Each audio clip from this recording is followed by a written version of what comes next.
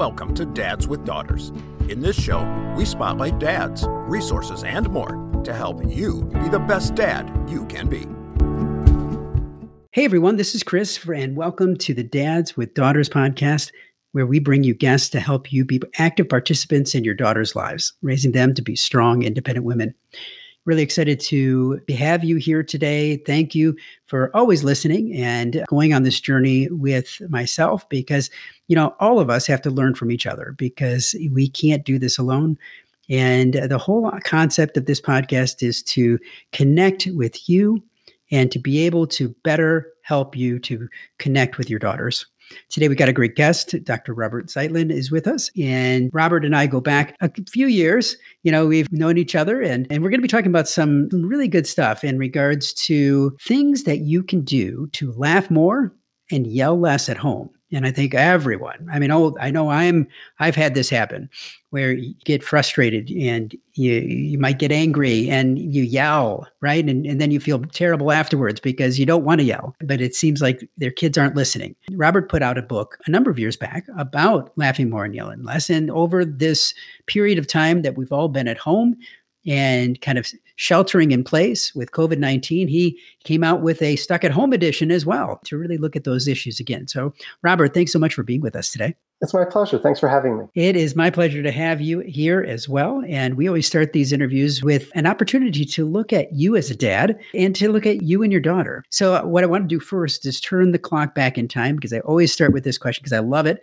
And I want to go back to the first time, that first reaction that you had when you first found out that you were going to be a father to a daughter. Well, that was actually the moment that she was born because we did not know prior to her birth what her gender was. And in that moment, I remember feeling overwhelmed and excited. And all the lessons I took from my sisters growing up and their points of view flashed before my eyes. A lot of thoughts about being a feminist and a lot of thoughts about raising a daughter in this type of world that we're in. And I just remember sort of being overwhelmed with it and then being brought back to the moment of like, here's my wife, here's my baby. Like there's nothing more centering than standing in the hospital and going through the stress of childbirth and then the excitement of things going well. Now, I know that your daughter is an adult now. She's in college and has kind of grown and flown, as we were talking about before we started today. As you look back at the years that you've had with her so far, what would you say is the most memorable experience that you've shared together? Well, honestly, we were a few months into stay-at-home kind of life now. And the most memorable experience has been the 2 months that we got to spend with her from spring break, which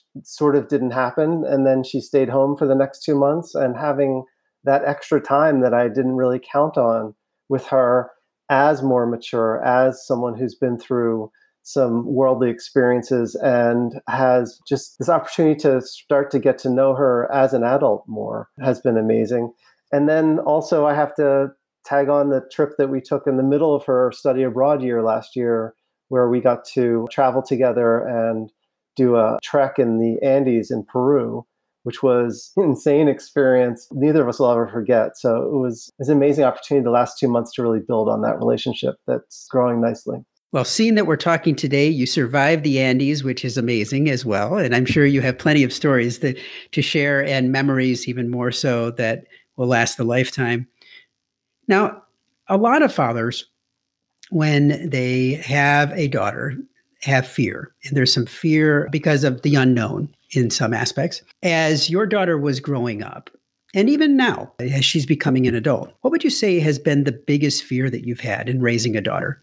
Honestly, there's obviously physical fears of, getting through the world safely, but most of the fears centered on sort of social, like adapting to social situations and sort of dealing with quote unquote girl world at times when the peer group wasn't necessarily very hospitable or it was hard for her to find her group. So that's been the biggest fear, is like how she would adapt and how I knew that she would come through it with resilience and grit. I wasn't very excited to see how she would necessarily get those calluses and sort of manage the tough times. And there definitely are tough times. And I'm kind of in those tween years right now with my girls. And I know that I see that. And it's so challenging because you know that at times you need to let them struggle and work things out and figure things out. But as a dad, as a man, I want to fix things, right?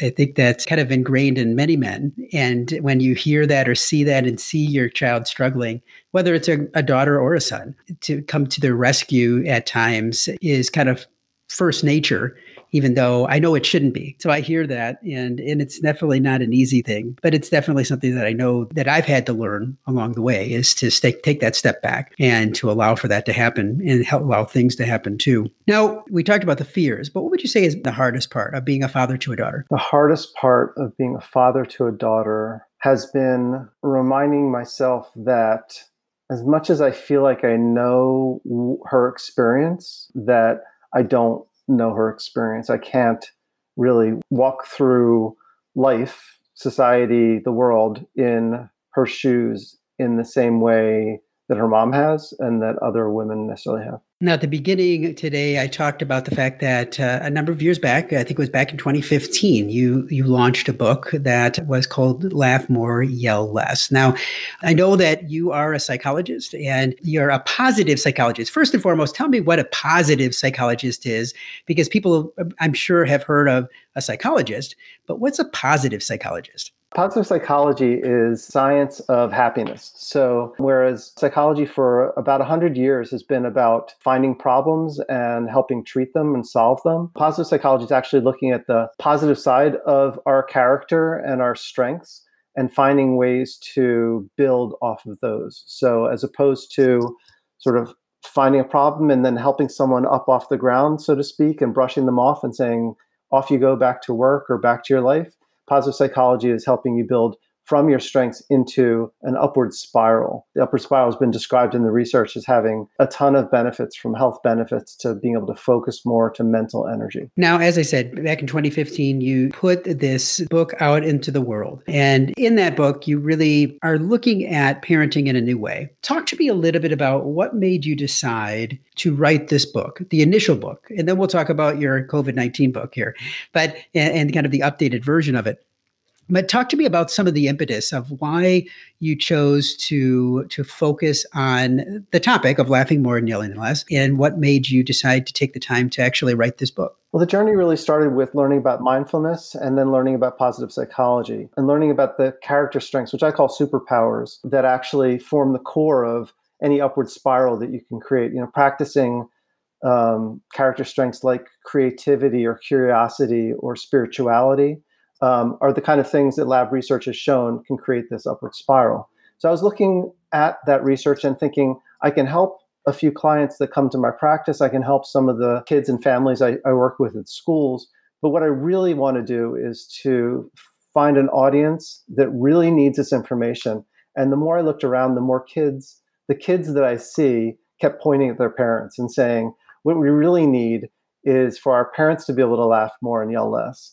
And a lot of the ideas that I had could really be applied to the parenting space. And so that's what inspired me to write the book. Now, from talking to parents, what are you finding that is causing many parents today to let's say, yell more and not laugh as much? I think there are a number of factors. And before we get into what's happening today, but in general, what leads parents to be yelling more and laughing less is stress.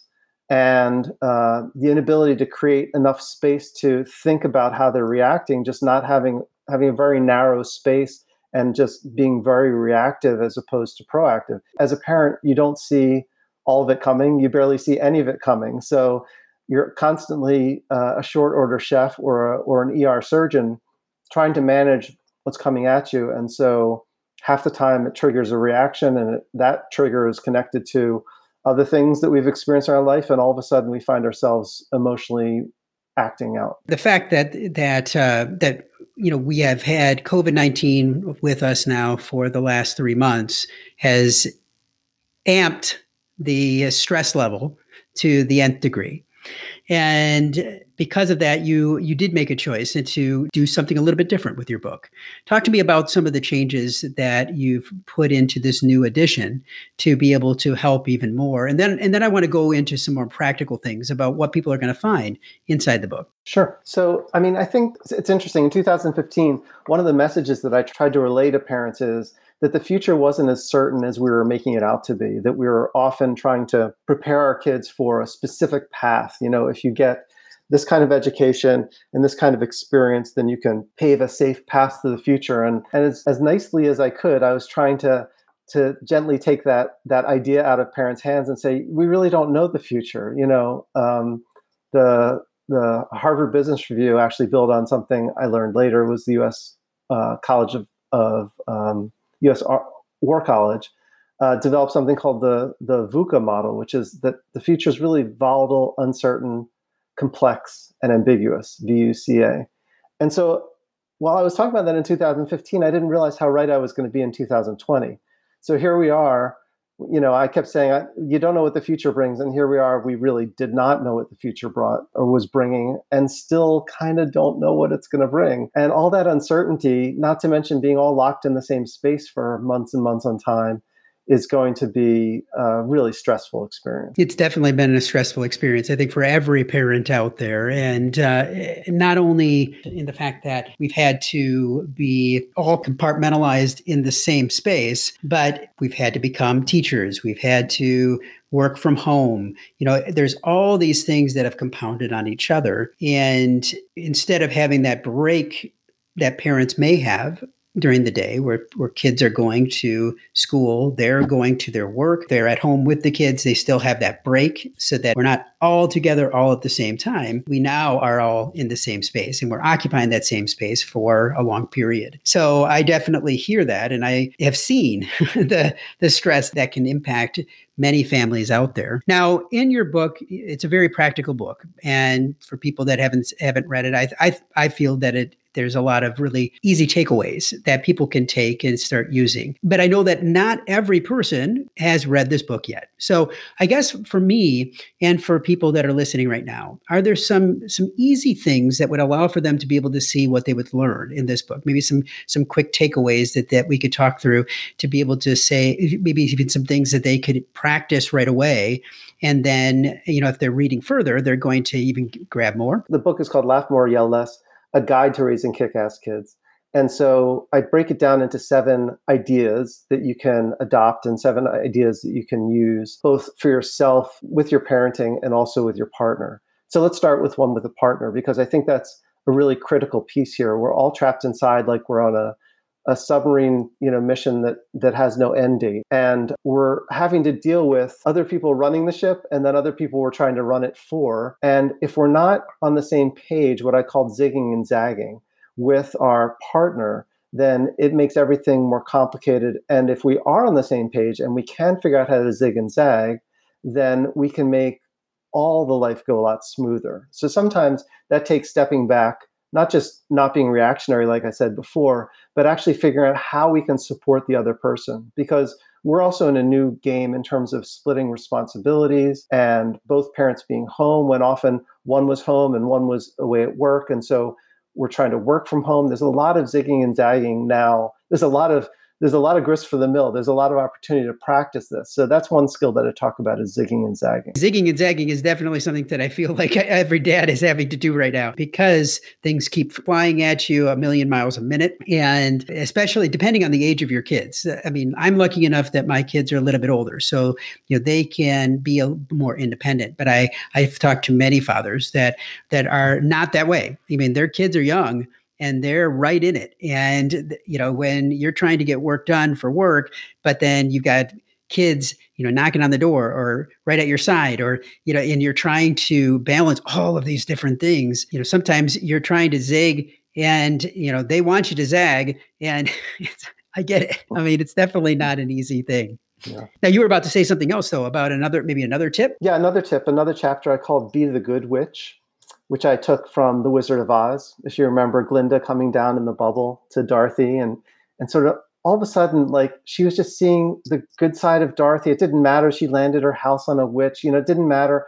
all this stuff. She saw all her potential. And this is such a great model for parents. It's so hard to do. It kind of gets to the core of the laugh more, yell less idea of, like, how can we be the good witch? How can we be that supportive voice, that sort of fan, that sort of supporter in the corner, as opposed to what we often sort of fall back to, which is, did you get your work done? Is your room cleaned up?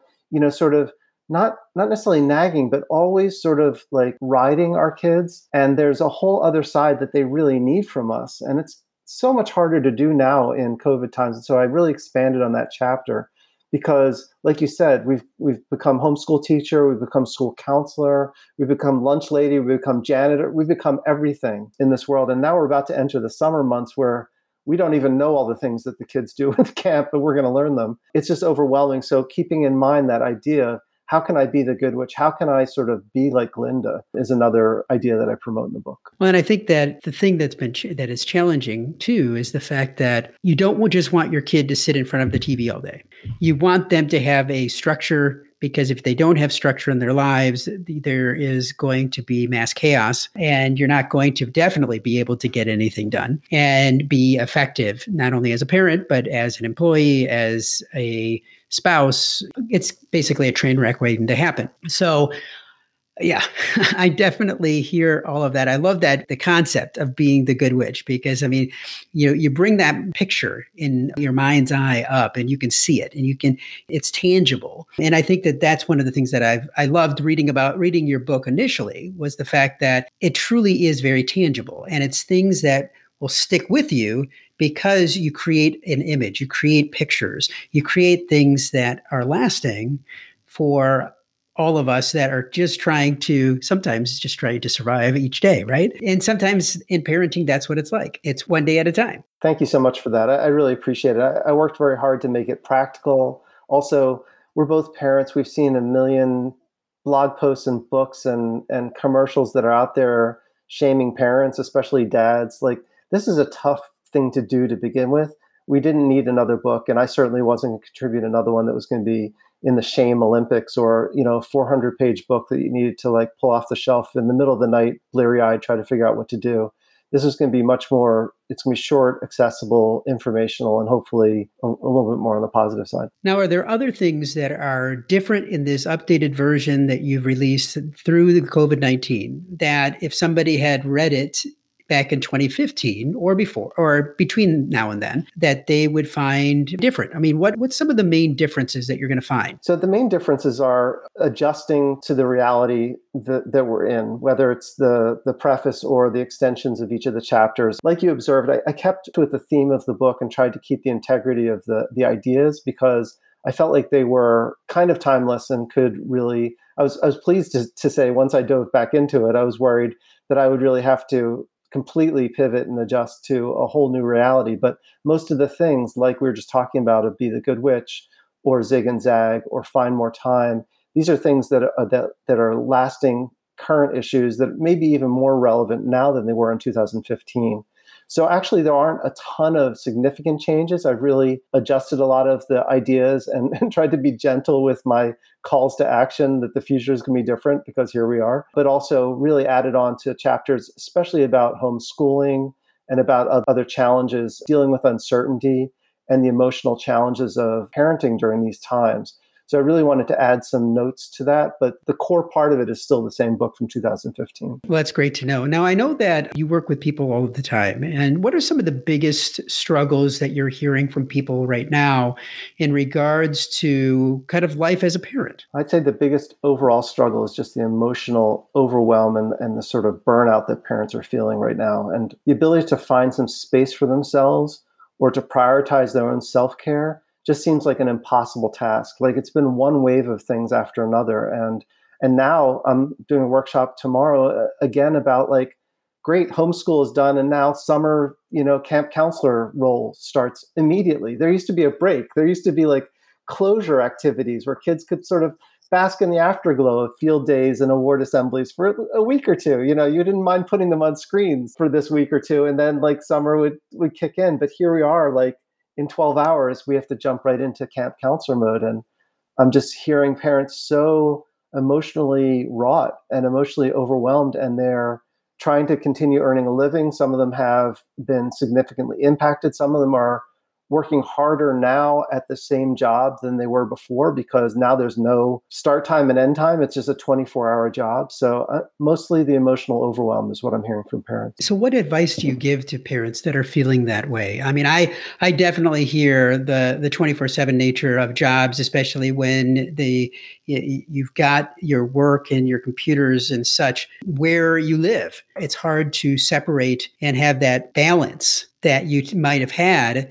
if you went away and then you came home and there was that turn on, turn off type of mentality, at least for some people in their jobs. I mean, even if you used to go to the gym, I mean, if you went to the gym and sort of leaned on a machine and watched TV for a half hour, it's still, you went to the gym, it's still different. Like now you have to construct the whole workout yourself. You have to make a space. You have to figure out how to get that bike out of the garage. There's a whole new game. So it is completely overwhelming. My advice is, as cliche as it sounds, to put on your oxygen mask first. And I do free workshops with parents now to talk about this and to break this down, because I think the challenge is, as parents, we know you're supposed to put on your oxygen mask first because we're the only ones that are reading the placard or paying attention to the stewardess on the plane, right? So this is our job. And the reason we know that is because we are the people that are responsible to figure this all out for our family. But if we are the person responsible for managing and getting our family from here to there, and we don't even know where there is yet, it's going to be very hard unless we actually figure out how to put on our oxygen mask first. So I actually sit down with parents and ask them to identify what is their oxygen mask. Is it their ability to take a walk a half hour before they go to sleep so they can actually fall asleep for a change? Is it the ability to work out? Is it to have some schedule worked out so it's not so random when they're responsible for the kids? What is the oxygen mask that you need so that you can supply all the things you're supplying for your family? Because holding your breath and doing all this stuff for months and months is not working for most parents I know, and it's certainly not going to keep working. It definitely isn't. It's only going to last so long, and then there's going to be an even worse burnout that's going to happen. I see it with many people, and I think that that's definitely a challenge. Now, Robert, we always finish our interviews with what we like to call our Fatherhood 5, where we ask you 5 questions to delve deeper into you as a parent. Are you ready? Sure. In one word, what is fatherhood? Joy. When was a time that you felt like you finally succeeded in being a father to a daughter? At the top of one of the mountains that we climbed in Peru. There were so many challenges in the hike that we took, and one of them was just altitude difficulty. I was in good shape, but I would have to stop on some of those inclines every 20 steps to catch my breath, and I thought I was dying. I had this story playing in my head where I was really you're not in shape. This was a bad idea, right? And so at the top of one of those mountains that I finally made some peace with that voice, I was almost in tears. There was this moment that we had together. It was beautiful, where I was relying on her as sort of a model, but also we were exchanging sort of the energy of having done this trip together. It was a beautiful moment. How would your kids describe you as a dad? I'm glad you didn't say one word. I think they would describe me as patient and goofy. And who inspires you to be a better father? My kids. I know that sounds cliche. I feel like it's been a lot of work since even before they were born to lean into this idea of being a father. We met somewhere along that journey. You and I know several different people that have made this a very intentional task, identity, and to see that work out and to see them independent and be able to hold their own and to be good friends with each other has been hugely inspiring. And finally, what advice would you give to other dads? I would suggest one of the hardest things for me to do was to write myself a big permission slip to mess up. I think I tried to avoid messing up so hard that I didn't learn as much as I would have if I just sort of if I would have gone with the flow and allowed my mistakes to be lessons and to gain from them. So a heaping spoonful of self-compassion and permission to let yourself slip up and to learn from your mistakes. You're not going to be perfect, and you shouldn't aim for that. Now, where can people find you if they want to find out more about your practice, but also about your book? They can find me at my website, robertzeitlin.com. There's information about my book and the free workshops I'm offering for parents. And also, I've developed a affordable, brief coaching package for parents who are stuck at home right now, just 5 half-hour sessions so we can fit into your schedule. And all that information is there on the website. They can also find me on social media at drrobertzeitlin.com. That's Instagram or Twitter or Facebook. And on Pinterest, it's Laugh More, Yell Less. Well, I really appreciate you sharing all of this, all of the great advice, and I wish you all the best. Thanks so much. Thanks for having me. If you've enjoyed today's episode of the Dads with Daughters podcast, we invite you to check out the Fatherhood Insider. The Fatherhood Insider is the essential resource for any dad that wants to be the best dad that he can be. We know that no child comes with an instruction manual, and most dads are figuring it out as they go along. And the Fatherhood Insider is full of resources and information that will up your game on fatherhood. Through our extensive course library, interactive forum, step-by-step roadmaps, and more, you will engage and learn with experts, but more importantly, dads like you. So check it out at fatheringtogether.org. If you are a father of a daughter and have not yet joined the Dads with Daughters Facebook community, there's a link in the notes today. Dads with Daughters is a program of Fathering Together. Find out more at fatheringtogether.org. We look forward to having you back for another great guest next week, all geared to helping you raise strong, empowered daughters and be the best dad that you can be. We're all in the same boat, and it's full of tiny screaming passengers. We spend the time, we give the lessons, we make the meals, we buy them presents. Bring your A game, 'cause those kids are growing fast. The time goes by just like a dynamite blast. Calling astronauts and firemen, carpenters and muscle men. Get out and be the world to them. Be the best dad you can be. Be the best dad you can be.